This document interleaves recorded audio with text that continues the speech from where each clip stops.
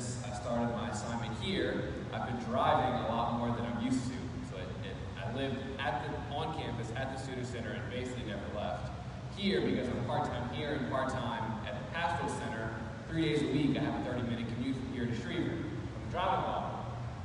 And I've been actually enjoying the drive because it gives me a little chance. It's a 30-minute window where it's like my little space. I can listen to music or listen to podcasts or to talk or pray or do whatever.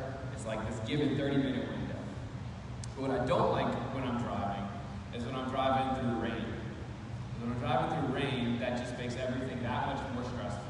And especially when we're going on longer trips or going on a vacation or something, driving, hours through a storm or I'm following the storm along is just the most exhausting thing because everyone's slower, everyone's a little more tense. I have these visions of hydroplaning and seeing these cars, and so everyone's just a little bit more careful. There's an anxiety and anxiousness, a tense nature about the drive. Everyone kind of seems to be feeling the same thing. So those drives, when it's raining, are not enjoyable. I finish and I'm like, gosh, I need a nap now. It's just exhausting to drive through that kind of weather. And I say that to kind of set up the gospel where we see the disciples today. So if you remember, last week, the gospel started after he had fed the people, right? So last week it was evening, and Jesus, the people who needed food, Jesus multiplied the loaves, fed the 5,000 people, 5,000 men, plus the women and children, from 5 loaves and 2 fishes. It's a great miracle. Everyone's probably bursting with excitement at what had just happened, what they witnessed. So it's later in the evening, and Jesus sends the disciples into a boat to go across the shore. And he says, I'll meet you there. You go in the boat right now and head out. So it's nighttime. The apostles are in this boat, and a storm comes up. Now they're fishermen, at least some of them are, so it's not like they've never been in a storm before. The translation that we heard said that the ship was being tossed around, which is kind of, the actual word is something more like tortured and tormented. So this wasn't just like a light storm that these apostles knew how to handle. It was difficult. There was difficulty in what they were doing. They were being tormented by this. And they were alone. This isn't the first time we've seen the apostles in a storm at sea, but last time, Jesus was in the boat, at least. He was sleeping, but he was in the boat. They woke him up and he calmed everything. Now, they're in this storm that's tormenting them and torturing them, and they're alone, because Jesus made them get into this boat and go into the storm. And so they're fighting with this storm until the scripture says the 4th watch of the night. Now, the night, in that time, was broken up into 4 watches, and so the 4th watch is the last one, which was somewhere between 3 a.m. and 6 a.m. That was the 4th watch. So if they left the evening before, and now it's somewhere between 3 a.m. and 6 a.m., let's say it's 3 a.m. to give them the benefit of the doubt. They've been back in the storm probably for at least 6 hours. Imagine driving through torrential downpours where you can't even see the road at night, let's add at night, for 6 hours. I'd just pull over and give up. You can't do that when you're in a boat on the sea, in the middle of the land. So these apostles are 100% probably, I would be exhausted. They're drained, probably anxious, probably a little bit afraid because I'm nowhere near land. This isn't exactly a safe situation I'm in. This storm is tormenting us. Are we going to make it? And then, to top it all off, they look out into the distance and see this guy walking on the water, and then they think it's a ghost. And that's almost that becomes the tipping point. The storm, we're trying to manage it, but we're scared and we're not really know if we can do it. But then they see this ghost coming, and that's it. That's what brings them to this point of surrender. They cry out in fear. They say, we can't do this alone. We can't do this. We don't know what to do. All I can do is just cry out in fear.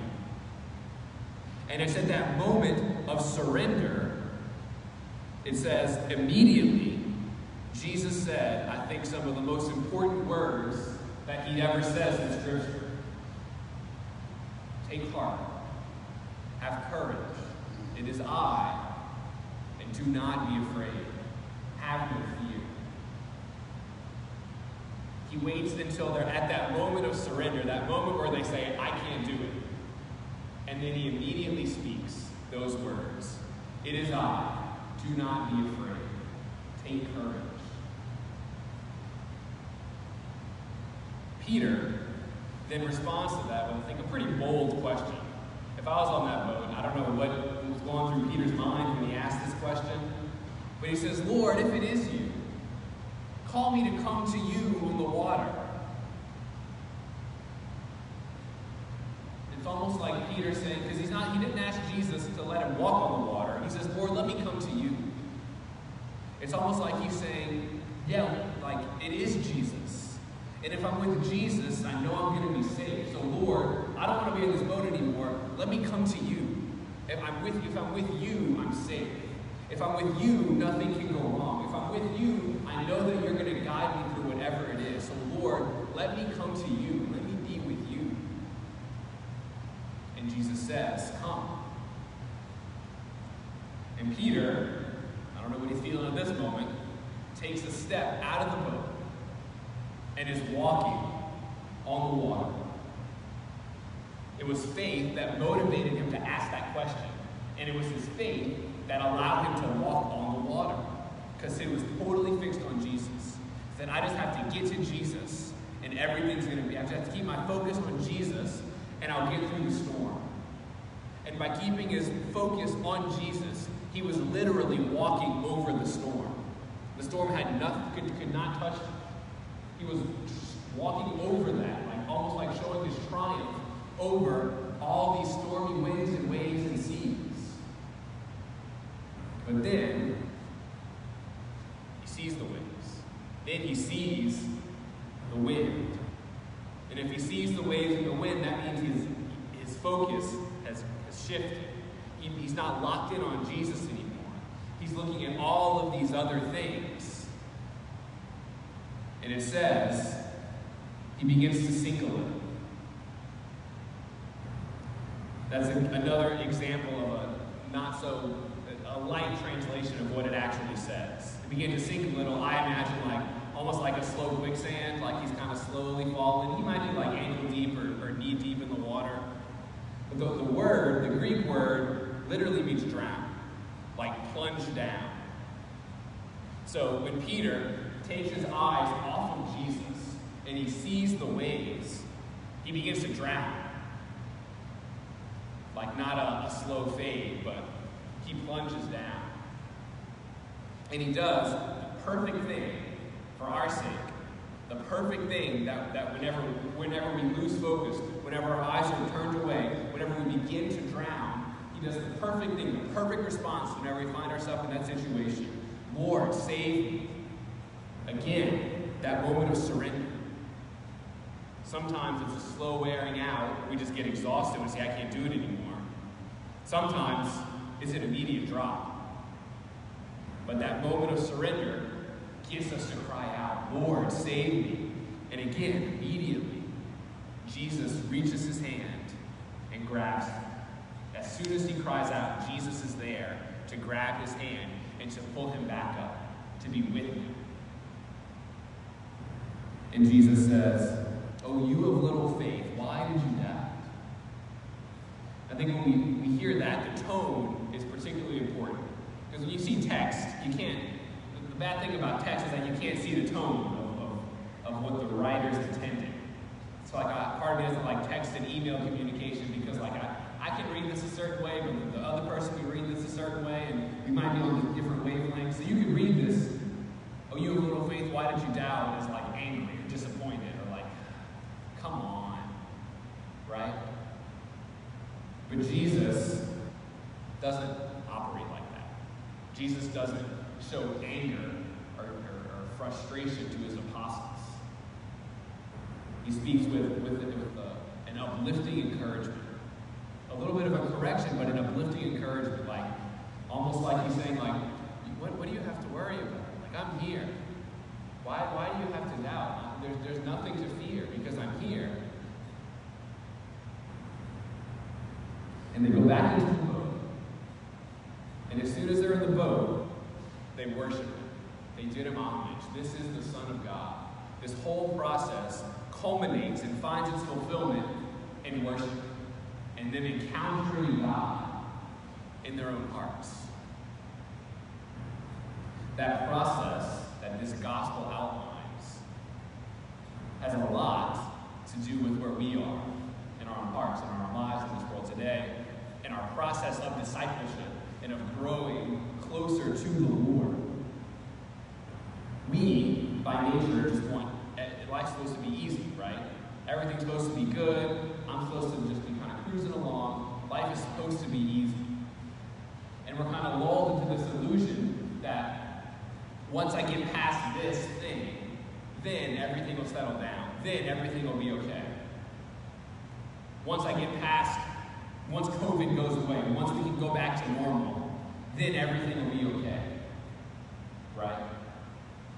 Except whenever this thing, whatever it is, goes away, then that's going to come. And then when that goes away, the next thing's going to come. And the next thing's going to come. Life is almost like, it seems like it can be a constant storm.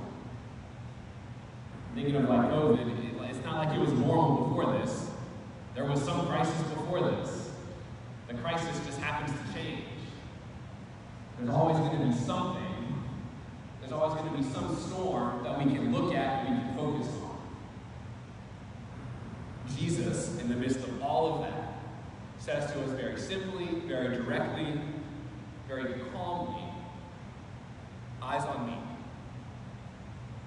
Look right here.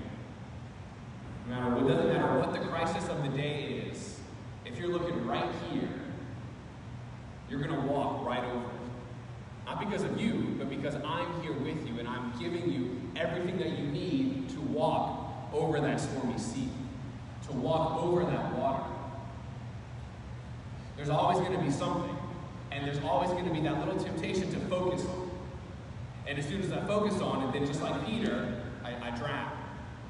Whenever I focus on the burdens of work, I drown. Whenever I focus on the struggles within my family or extended family, I drown.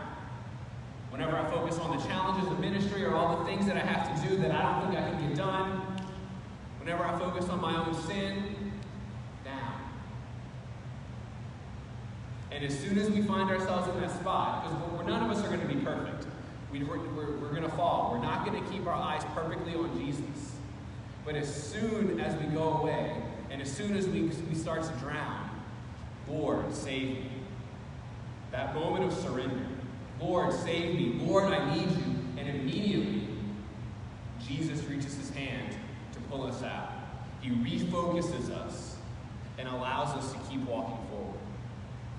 And it may not be the way we expected to. Elijah, in the first reading, did not expect to hear God in a little tiny calm voice. The apostles did not expect Jesus in a storm to just calmly say, "Don't be afraid, it's me." They thought it was going to be big dramatic. Elijah was looking at the fire, the wind, the earthquake, but it was in the little, calm, subtle ways. That's how God assures us. That's how God refocuses us. It is I. Do not be afraid. And no matter how many times we sing, call out. Because it's not something God gets tired of. Save me, save me, save me is like music to his ears. Because he gets to reveal himself to us anew. I am here. I am with you. Don't be afraid. That's the greatest desire of his heart, is for us to call out and him to come to save us. Jesus' name literally means, I believe, God saves. So whenever our focus begins to shift, allow God to save. In that moment of surrender, call out, "Save me, Lord." And immediately, in some way, Jesus' hand is going to stretch out to lift you up. And as we come to this Mass to engage in the culmination of that, in the worship of God, receiving Jesus, perhaps as we come forward, that can be our line. "Save me, Lord.